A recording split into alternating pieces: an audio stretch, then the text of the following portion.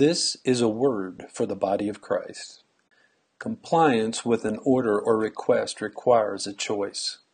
The decision to obey or not has attached to it both accountability and consequences. There is no exception for mindless obedience, just doing it because a health official or pastor said so.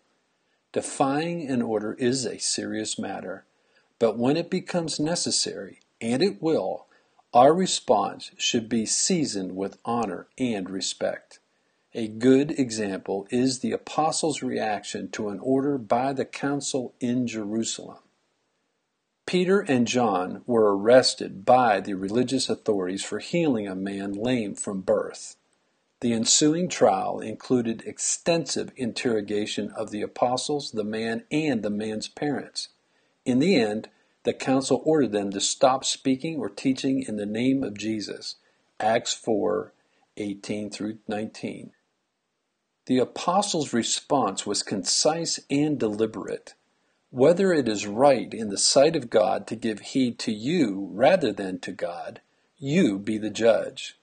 They wisely chose to lay the burden of proof where it belonged, squarely in the lap of the hypocritical authorities. Obeying the unlawful order would have meant denying the Lord and everything they had seen and heard. Was this level of insubordination appropriate? The apostles believed so, and they did what they had to do. The individual council members were left to judge for themselves whether they would do likewise and obey God rather than a religious system that claimed to represent God and didn't. Forcing the apostles to choose between two opposing jurisdictions wasn't the best strategy. A more subtle approach, much like the one Satan used with Jesus in the wilderness, might have been more effective. A formal proposal with an enticing compromise may have been more appropriate. Something similar to this. We, the council, will permit you, the way, to continue speaking as before pursuant to the following conditions. 1. There shall be a maximum of 25 house churches per city. 2. A maximum of 1 meeting per week per house not to exceed 1 hour. 3. A maximum seating capacity of 10 persons per meeting spaced no closer than 2 meters apart. 4. Singing and laying on of hands is not permitted. 5.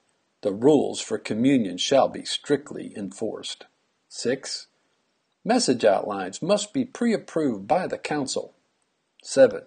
A temple tax amounting to 25% of the tithes and offerings shall be paid directly to the council. And 8.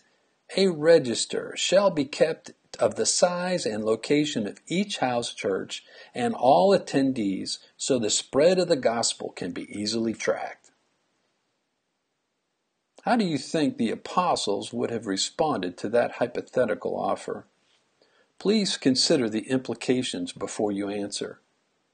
The compromise would have put the church under the control and protection of Judaism's political umbrella.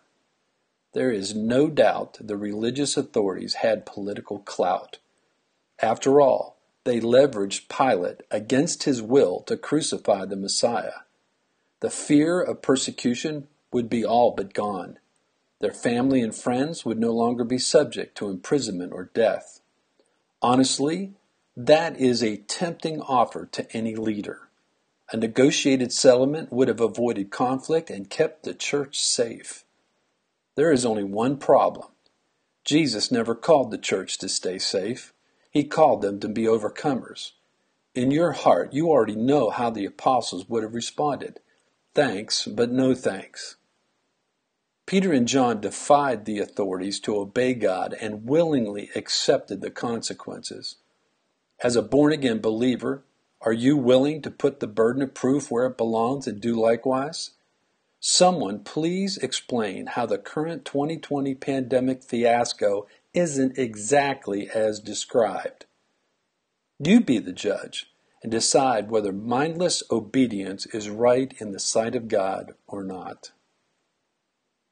May the grace and peace of God be yours now and forever. This is Mark, your brother in Christ, reminding the remnant of who they are and whose they are.